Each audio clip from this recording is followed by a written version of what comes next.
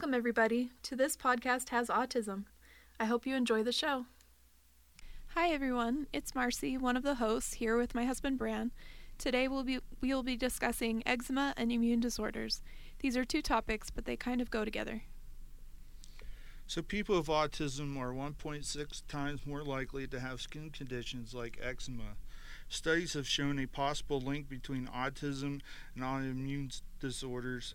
More research needs to be done, but one study suggests that parents with autoimmune disorders may be more likely to have children with autism. When autism comes with skin conditions, it may be the result of an autoimmune disorder passed on by a parent or existing food allergy that is causing dry skin, rashes, or other skin issues. Due to the connection between the immune system and autism, as described in other conditions, autism is often accompanied with another immune disorder. Current research points to a family history of immune disorders when autism is present in a person. Other research suggests that expecting mothers who experience infections or inflammation during pregnancy may be more likely to have a child with autism or other disorders of brain development. This again falls back to the connection of the immune system and its link to autism. And this came from appliedbehavioranalysisedu.org. So this topic is really hits home for us because our youngest son, he suffers with severe eczema. And when he was younger, we tried so many different lotions and ointments and different types of treatments to get his skin under control. We saw doctor after doctor, allergists, and just all kinds of different specialists and stuff. And it's crazy how much we had to go through just to get his skin under control. And we still have moments, like right now, his skin is so bad. Like he's been scratching at it, biting at his hands and stuff. I mean, he has open wounds because of it. It's bad stuff. Yeah, and then sometimes he gets infections where the little pus pockets on his hands will become infected, and then we'll take him to the doctor and they'll pop him, and then we'll have to wrap up his hands like mummies, and just so that they can heal, you know. And then sometimes he takes bleach baths just so that, like, you know, it disinfects everything, cleans everything really good. All the dirt can get off of his skin so that it can heal properly. And then we use a steroid cream, and yeah, it's quite a ride with eczema. And some of his eczema is due to food allergies and other allergies that he has. So he doesn't get the what's the word? Anaphylactic? Yeah, he doesn't get that, but he gets eczema. I mean, we have seen him get the severeness, but it's only happened like one time. And luckily, we were in the doctor's office when it happened. Yeah, he was doing a baked egg challenge, and he ended up failing it, but yeah, we were there probably in the doctor's office for like, I don't know, 3-4 hours. Yeah. All right, well, now let's hear the interview. Today we have Bill Wong with us today. He has a doctorate in occupational therapy. He's been working in the field for 6 years in California. He is autistic. He's a 2-time TEDx speaker. He's done TEDx in Grand Forks in 2015, TEDx Youth at Alamitos Bay in 2017. Bill Wong, I'm going to turn time over to you to introduce yourself. Sure, no problem. So my name is Bill Wong. As the host has mentioned, I've been an occupational therapist for 6 years. The school I graduated from was the USC Chan Division of Occupational Science and Occupational Therapy. So I got my master's from there in 2011 and my clinical doctorate degree in 2013. I was born in Hong Kong. I came to the US when I was 11 years old.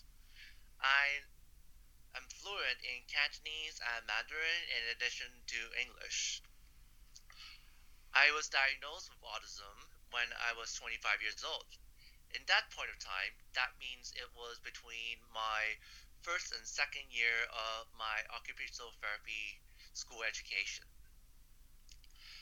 Right now, I am currently serving as the representative rep of California for the American Occupational Therapy Association. And this right now is my second year of my 3 year term. And I have also been very involved in the profession as well. I've also served in another position in the American Occupational Therapy Association. I have also been presenting globally in domestic and international conferences, mostly about autism, but I do change up a bit sometimes from social media. And of course, now TEDx has now been my baby, as I'm also a curator for a brand new event called TEDx Mensa Park. And so now, in terms of my field, like I'm sort of the unofficial expert in terms of TEDx talks now because I can give my peers tips on how to get on. And now, through my experience as a curator, I am now providing tips on how occupational therapy students and practitioners can get on, as well as hosting one of these events. And right now, I would say I'm working in the skilled nursing facility setting, or for those of you who are not familiar from overseas, in Australia, equivalent is like an aged care system, or in the UK, it also can mean like a step down unit per se. What is occupational therapy, and how long does it take for anyone to complete this professional and training in the U.S.? You know, in my elevator speech, when I present for my second TEDx, I had to educate my curator on this very topic. So, occupational therapy, in its view, is more like a field that we work with people from all ages. It could be something as young as like people in the neonatal intensive care unit, which is that neonatal ICU pretty much. So it's like from zero, but I also have worked patients as old as like 104. So it's a very broad range. So we could work on something like sensory integration, mental health. Sometimes it's physical rehab stuff. Like sometimes it's just like, let's say they have an injury from like a hip fracture or knee replacement, and it's like, hey, maybe we there's a teach them to go back.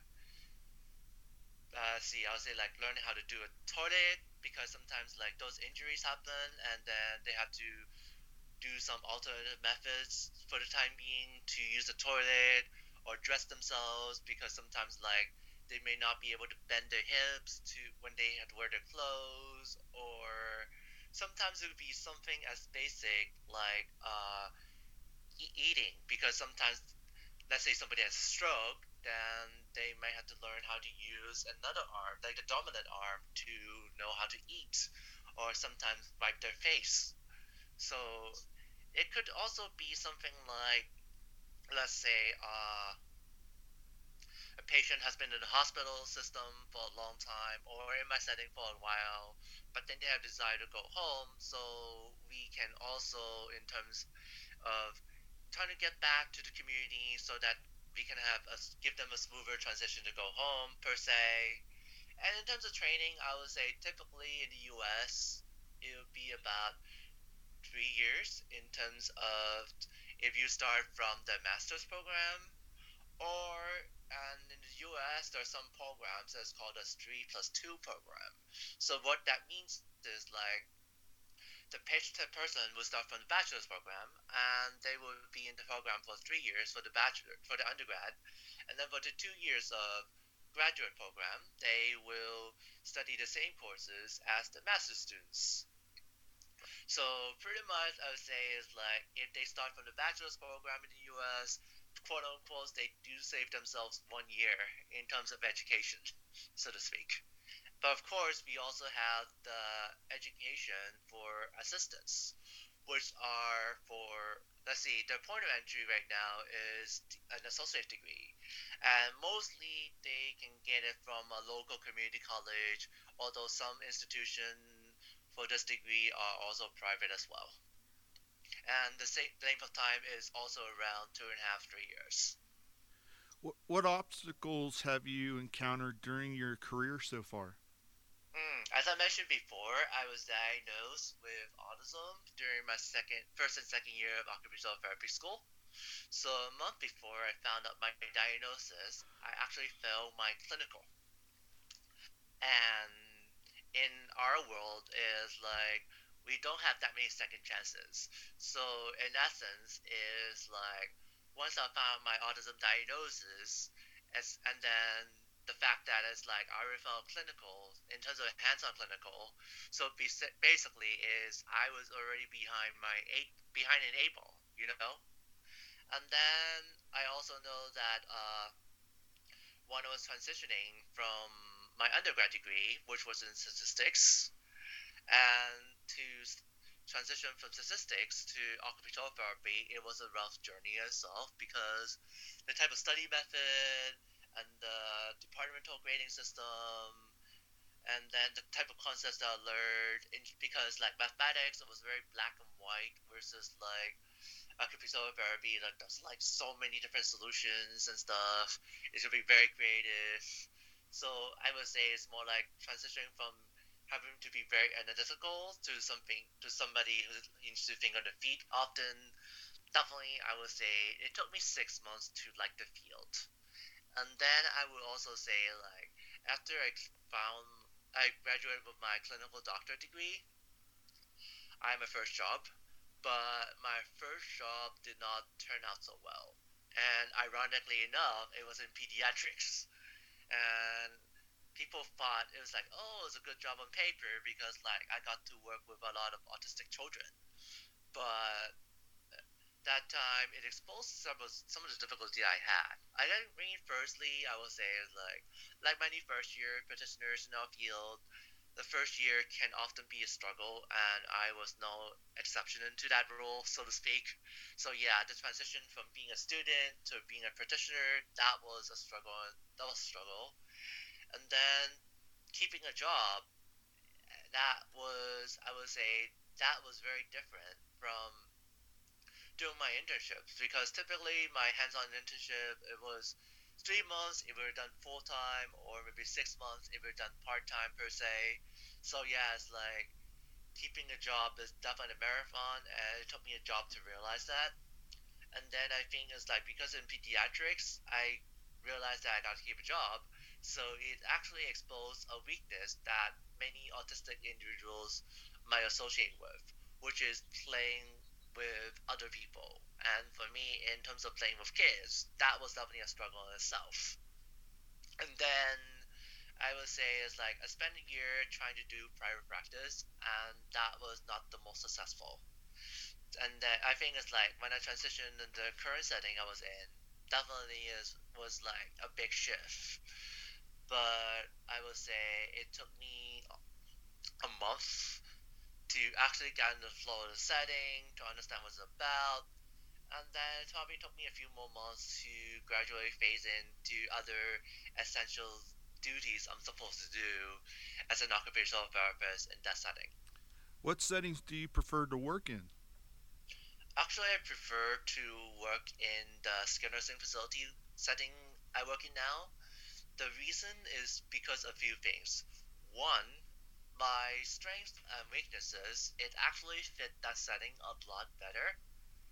Secondly, I realized that I am not a morning person. As you can tell, the start time today, we try to record this podcast. I try to ask for like 10 a.m. my time because I realized that I am not a very good morning person. Although, of course, when I attend my conferences, I gotta be a morning person. At least gotta fake it. But yeah, typically I like to start my work at about 10 a.m. or 11 a.m. because I know I'm not a morning person.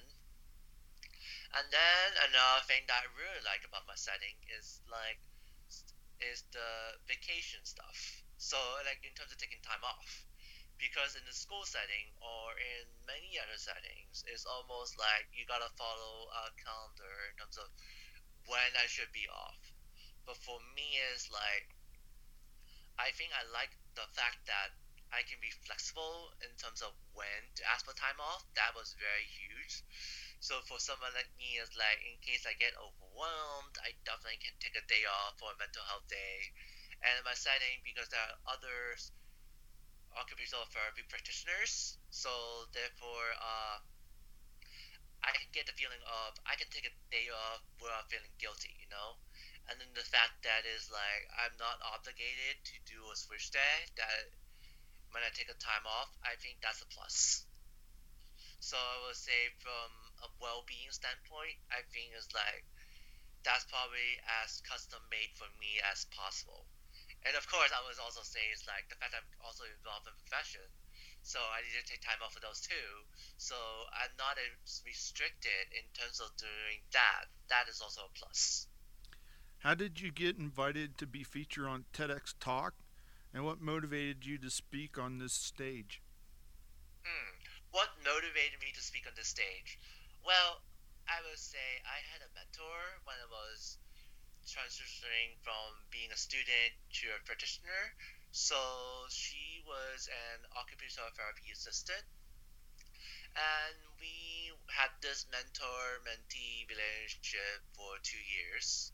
And one of the biggest proponent of our relationship was getting me to put myself out there in public, like what I'm doing today.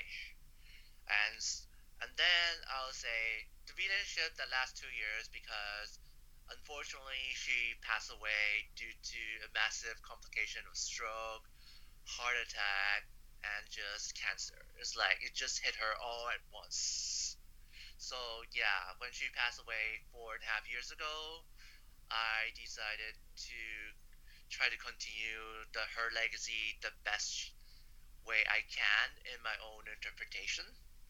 And in terms of how I did get invited to TEDx, so I'll say what she did definitely was a start. But then it's like I mean, since I have realized I'm on the autism spectrum per se, I decided in my career is like, you know what, I'm pretty open about my diagnosis. I want to get as much support as I can for my career. So therefore, is I unintentionally I built up a huge social media presence, and then because of that, I like was invited to speak at TEDx Grand Forks because one of the team members on TEDx Grand Forks actually at that time was an occupational therapy student, and she checked out my Twitter profile and she told me it's like, Bill, I noticed that you have done some awesome things in our profession. I also noticed that you are a very unique person in our field, and I would like to invite you to try out for my event at TEDx Grand Forks to speak. And then after an hour and a half of conversation and try to understand what the experience is supposed to be like, I said, go ahead, nominate me, it's fine. And then 2 weeks later, I got an interview with the entire team from TEDx Grand Forks. They asked me questions for half an hour, and that evening, they notified that I was in the program. I was definitely very elated to get on TEDx Grand Forks. And then after I finished TEDx Grand Forks, I think I got the misconception that it's like it was a one and done deal because I heard this rules.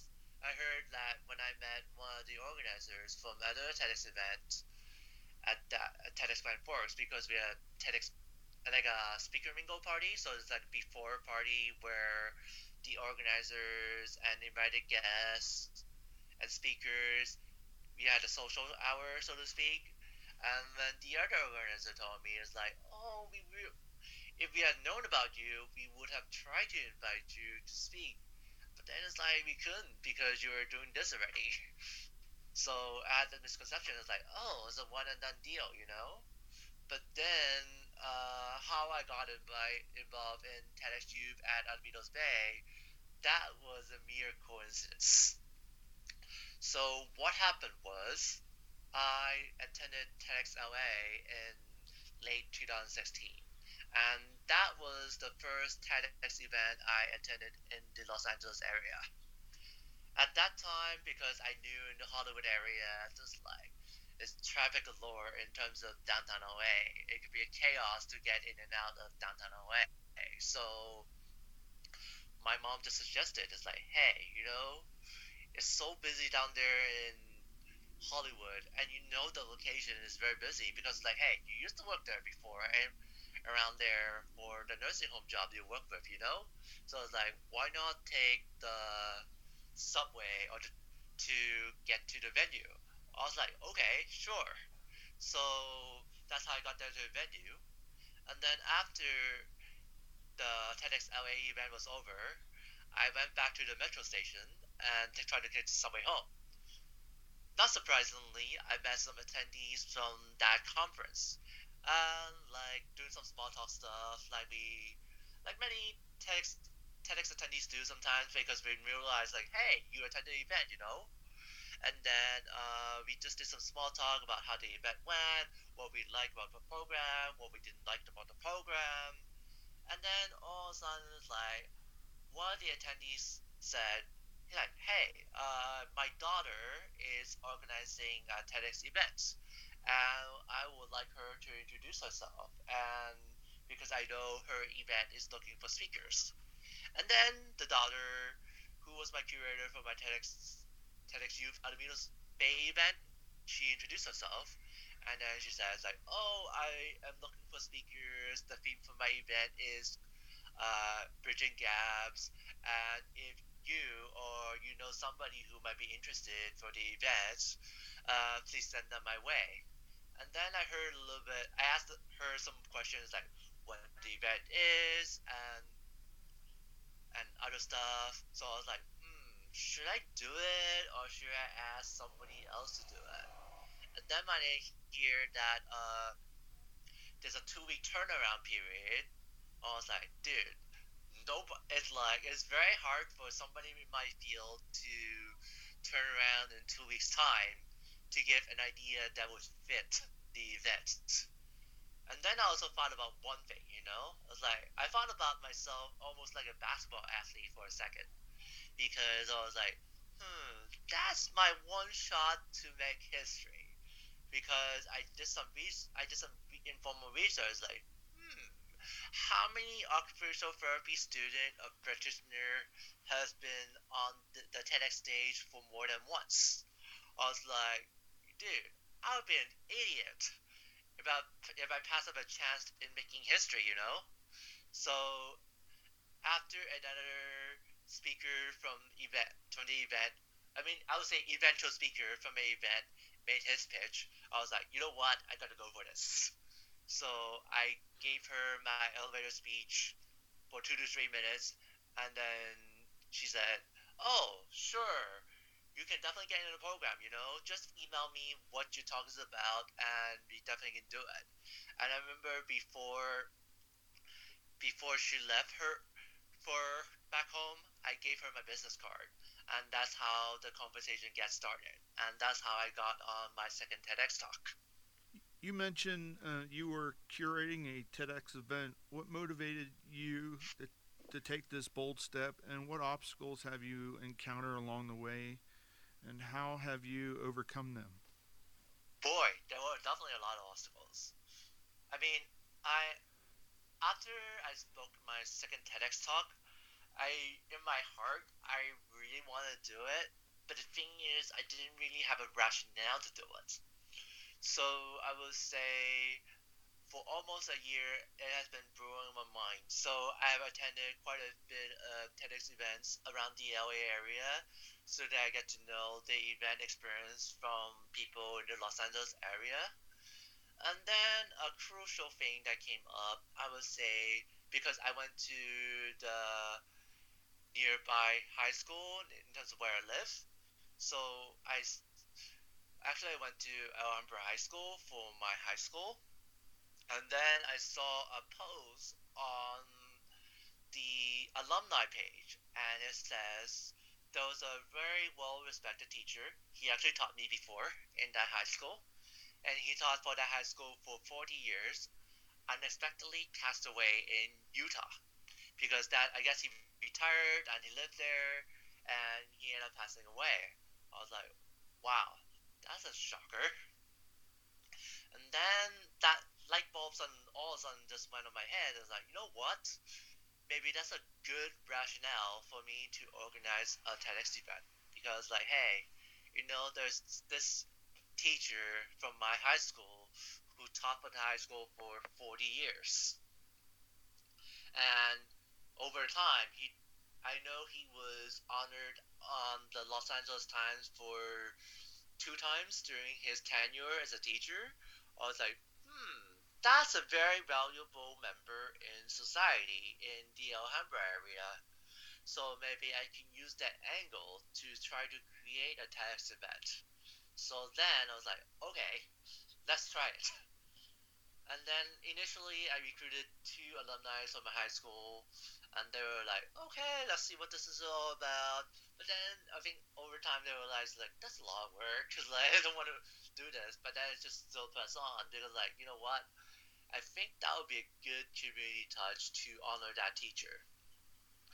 But in terms of obstacles along the way, I would say like the application process just to get an event license, that took me 5 months to get it. And then as I found out more and more about the rules, I was like, oh my gosh, I can't do crowdsourcing. I can't do, let's see, I have a budget I gotta stick to. I cannot make it as big as I want because, like, hey, you know what? It's almost like if I make a big budget and then all of a sudden like, I don't raise enough money, then it's like, hey, it's my financial responsibility to run the event. It's like, that's a problem. And then I also realized, like, so in terms of raising monetary donations or the in-kind donations for the event, I was like, oh, people want a non-profit associated with the event. I was like, damn, I don't have one. So I was like, oh wow. And then I realized all these other rules. I was like, oh my gosh, like it's so overwhelming. And then I think it got so overwhelming to a point. It's like, you know what? I cannot do this event by myself because it's so much responsibility, especially given that I have a 40-hour-a-week job, and then with my professional activities. And speaking of professional activities, I try to ask my professional associations for support. And then one of the things they told me was like, Bill, you gotta be very careful because like if you could go down a slippery slope in terms of socially because if you're asking for support for the event, but then you are also help working for us. I mean, you're serving a leadership position for us. As like the way you communicate on how you want support, that is also gonna be very tricky. I was like, oh my god. So I was like, so I think how I overcome it. One is definitely I gotta know how to delegate to my peers, and then secondly is like, of course, I gotta use the autism community for support. So what I mean by that is I was very fortunate to have a couple autism nonprofit that comes forward, and in the LA area particularly, or I would say South Cal. Sorry about that. The South Cal area has come forward and say, hey, you know what? This is very interesting, and we would like our nonprofit to be associated with your TEDx event. I think that would be a wonderful touch to bring some publicity to our nonprofit. So I was glad that it's like, even though I made some calls to the fiscal sponsor directory on the list, I mean, that's the nonprofit organizations on this fiscal sponsor directory. I mean, that didn't come through, but I was glad the autism community actually came forward and support me in this venture as a fiscal sponsor. And then I also used my social skills in terms of like networking with other curators to so that I can ask them some questions for some pointers on how to make the event better. And I also use social media in terms of recruit other speakers. So I was very fortunate that I can overcome my obstacles in terms of running this event. Even though I would say definitely is like running a TEDx event is almost like a 100 steps task, so to speak. But I was able to break it down in terms of making it one step at a time and try to divide and conquer. And I would say that was probably the biggest strategy to helped me overcome the many things that come along my way. And of course, I was also very thankful for my occupational therapy community because, like the meeting I'm going to later today, I couldn't do it without people in my own professional community because it's like I know one person can only do so much, but like if I share my concerns, share my problems, I know it's like somebody because I have a vast network. I was very grateful that they can provide support in that way as well, even if it is not monetary donations, but they may give me somebody who can lead me somewhere, so to speak. You claim that you're an autism self advocate. How do you balance your identity with your day job? Oh yeah, that's a good question because when I studied in occupational therapy schools, one of the things I learned very immediate, I would say immediately, was like if I sign my name name with my professional initials on something like a paper document or a printed document, I know how to be accountable for what I said. So same thing, I felt that it really applies to my social media. So therefore, actually, I checked out some other autism advocate posts on social media. I saw like see them like they post research. They go over. Sometimes they go over and over to repeatedly share points from blogs or their message, or sometimes they post like very frequently. I was like, that I cannot do that because as a professional, one's like, well, if I were to share research, I gotta be very careful about sharing my research, any research related to autism, because like, hey, you know what? I know people in public they see me as a health practitioner first, so therefore I cannot just look at any random research and say, hey, you know what, this is good research on autism. It's like, hey, you know what, I gotta look at these research more critically than other autism advocates per se, you know. And then secondly, I would say is like the frequency of my posts. I mean, yes, I definitely want to share pretty frequent about promoting my profession, but at the same time, in terms of autism, I gotta be very careful because as a professional, I know I'm not supposed to like spam people's account, people's news feeds on social media because like, hey, you know what? That would be not very good on my part. So in terms of professionalism standpoint, so I really had to modify it. And then I realized also over time was like sometimes my autistic self and my professional self they actually don't coexist.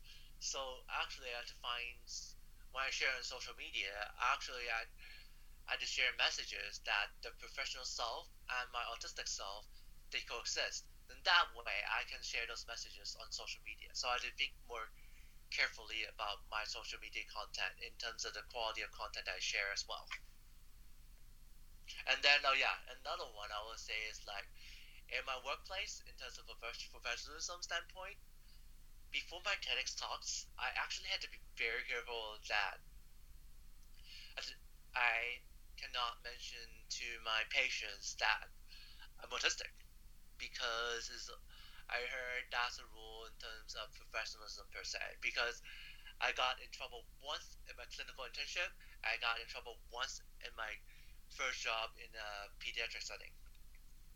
But then now, because of the TEDx talks I've done, I was like, well, if the patients find out and they say, hey, we find it out from the internet, it's like, well, there's nothing I can do about it. You know, it's fair game. If you find out this kind of stuff from this, it's like, I didn't say it. They just did the research. You know, I cannot confirm or deny what they found. So like, well, so that's one thing I've learned to deal with as well. Before the interview, you mentioned to me you contribute to an upcoming book in your community on autism. Can you talk a little bit about that? Sure, no problem. So it's actually an upcoming book on autism. I actually had the third edition of that book, and basically that book is sort of like a reference resource book on autism, and it discusses about autism across the lifespan, so to speak. And when I had the last edition of that book, I read the book and I was like, where is the autistic perspective from that book? So I remember. So then I approached the editor 2 years ago at one of the conferences I attended. I was like, how come there is no autistic adult perspective in that current edition? And then the editor was like, okay, I'll get back to you later on that because I think it's like that's a very interesting constructive criticism. And then I think earlier this year, the editor came back to me and was like, you know what? We thought about it for a while, and your point was very valid. And then she said to me, it's like, we also understand this is a very rushed project on our part because the book is about to be out, but would you be interested to write a forward for us? And then I was like, sure. I was like, because I know that's like, well, if I push it now, then the book won't happen in another 4 to 5 years. So I was like, sure, I'll definitely want to collaborate with you, even though I know it's like I was very busy, but I was like, you know what, for the autism community, I gotta do it. So after, and then as I was writing a portion of the book, I was like, dude, I gotta make sure my perspective was broad enough. So then I approached two other colleagues who also have autism as well, and I said, hey, I'm doing this project. I would like you guys to proofread it and do some perspective checking. And I was glad that they provided feedback before I actually send it back to the editor for review. And later they told me, it's like, when the book was about to be published, they told me, it's like, you know what? We made an exception for you. Because, like, normally the book should be in press, like in print already. But because of you and what you've done in the profession, we decided it's like, you know what? This is like, he will be a very, you will be a very good addition to the book. So it's like, we decided to postpone the publishing date because of you. And then, as I later found out, when I signed the release form to be published on that book, I realized Stephen Shore was also on that book as well. So I was glad that they actually took that constructive criticism and they included more autistic adult perspective in that sense. Why do you choose to be a leader in your profession? Oh yeah. So when I started occupational therapy school, I would say I was a year and a half unemployed. I I would say one of my pitfalls during my undergrad days was I didn't network enough. I didn't do enough extracurricular things. So when I got into occupational therapy school, I was like, you know what? I gotta be more involved. I gotta network better. So when I got into occupational therapy school, I decided I was a change person. I got to be involved. So I tried to get involved with student government, but didn't get in a position. I actually tried to run for a national association position, but I didn't get it. But it was out of that experience in terms of running for a national association position where I get to connect with a friend of mine that turned out to be a best friend of mine. I mean, at that time, she was from a different school, but then we ran for the same position and she won. And I would say, timing wise, that was actually a few months before I found out my autism diagnosis, by the way. And then I remember we met up in a conference in 2010, and we got to know each other a little bit more after the election. And then I think it was one of those conversations I shared to her about like, hey, you know what? I deal with this diagnosis, autism diagnosis.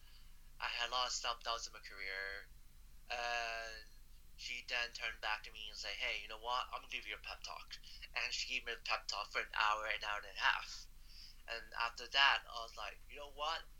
If I were to be successful in the profession, I really should give back. And then another motivation in terms of for me wanting to give back was So I disclosed my diagnosis to my occupational therapy department. Unfortunately, they weren't able to find an autistic occupational therapy practitioner for me. I would say, like, towards my second hands-on clinical that I was attempting to do, I had to vent on Facebook, and I was like, who the heck in occupational therapy has autism? And then a caregiver from the United Kingdom said, hey, I am aware this occupational therapist who has autism, and here's his webpage. You might want to contact him and see if he responds to you. And 2 to 3 weeks later, I got a reply from that occupational therapist, and we became friends since, especially when we found out that my journey was very similar to his journey back in the day. And then out of the experience, I was like, you know what? I felt like I went through some unnecessary detours throughout my journey. If I were to be a leader in my profession, I believe that I can definitely help more people like myself. But at the same time, of course, I also can inspire other occupational therapy students or practitioners who don't have autism because they realize, like, hey, you know what? This guy's autism, but this guy's doing great things for the profession. Maybe I can do things better than he does, or like as good as he does at least. So I would say it's like through my journey as a leader, I was hoping that I can inspire others to do the same. Do you have anything else you want to add? I would say, let's see. I would say a classic saying with autism, if you meet a person with autism, you only know a person with autism. So that saying is true because, like, in the clinical environment, you'd be very surprised to know that it's very, very unpredictable. Because sometimes it's like maybe kids don't show up, or sometimes it's like a patient that you work with usually is very compliant, but all of a sudden that patient might have a bad day, maybe the patient all of a sudden is in a bad mood. It's like there's no way you can prepare for that. So it's almost like, well, that's why it's like I know in terms of the sometimes like there's some recommendations in terms of autistic individuals. They should work in jobs that have a lot of structure, a lot of predictability. But sometimes, you know what? There are some of us who definitely can deal with unpredictability, actually. So I'll say that's one. And then let's see, another one is like, you know what? Another one I would say is like being a person who was very fortunate, like on the spectrum, because like, hey, I can go to conferences that can be very overwhelming. I can handle social demands that are very high. I can like network with people very well now. And then I realized like, hey, you know what? It's almost like the Warren Buffett. I'm like a Warren Buffett in terms of the autism world. It's like, you know what? Hey, I know I'm very rich in terms of my social experiences goals, and I'm very fortunate to do what I do. I feel like it's very important for those people who are very fortunate to give back to the autism community per se. Like a recent experience I had was actually I went to India for an autism conference, and it was a multidisciplinary conference. And I had been wanting this kind of opportunity for a long time because I focused so much on my professional career. So when that opportunity came about, I was like, yes, I really want to give back because I really want to inspire people in the autism community, whether it's parents or other individuals on the spectrum. I want to say, hey, you know what? Your kid or you can do this. Sometimes it takes a lot of hard work, and it takes you gotta create your own luck, so to speak. But eventually, you will get there. So yeah, it's like having an opportunity like that. I think it's like I believe that's what I would say. The people who have accomplished a lot in their own field, per se, they should give back to the other community to inspire others. I'll say that's my two take-home points. Well, I want to thank you so much for coming on the show today, and we appreciate you sharing so much with us. You're welcome. Now we have some announcements. We are now affiliated with the Art of Autism, a nonprofit organization that empowers and connects individuals within the autism community through participation in the arts. We have similar visions in that we promote successes from people with autism.